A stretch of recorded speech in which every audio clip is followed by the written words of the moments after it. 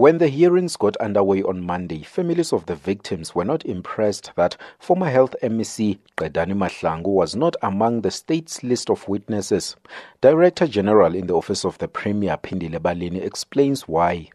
She was the one who committed all the wrongs. She's out of the system.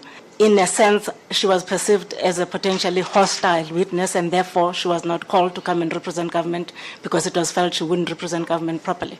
Do you think she should be here? Yes. It's one thing to say that you don't want to call her, but Yes. do you think she should be here? I do believe that she should be here.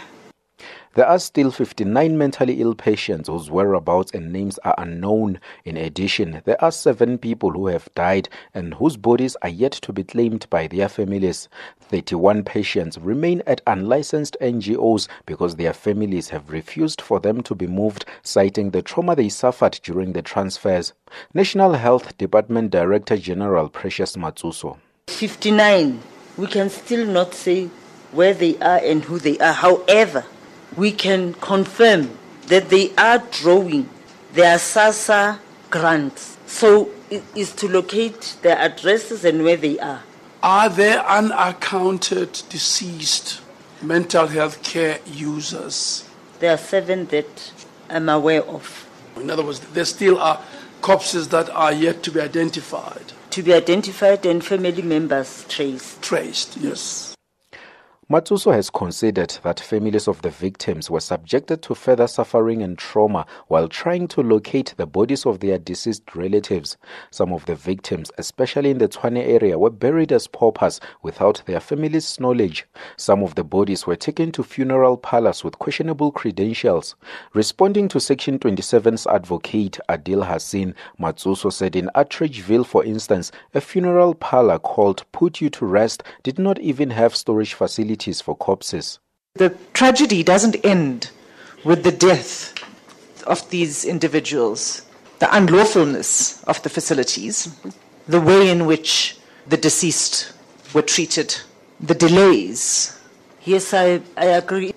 We then had one, it was an elderly person, said that she had to move from place to place looking for her relative. She had to use her pension money, and she was told the body was in Limpopo.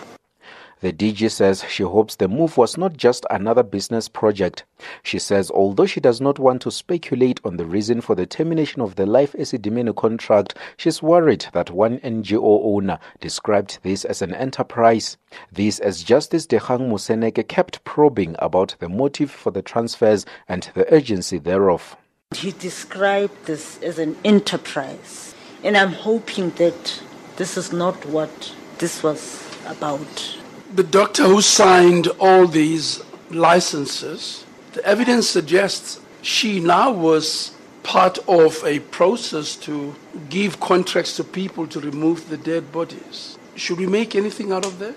This is why I say I'm hoping they did not execute this as a business project, because it's inexplicable.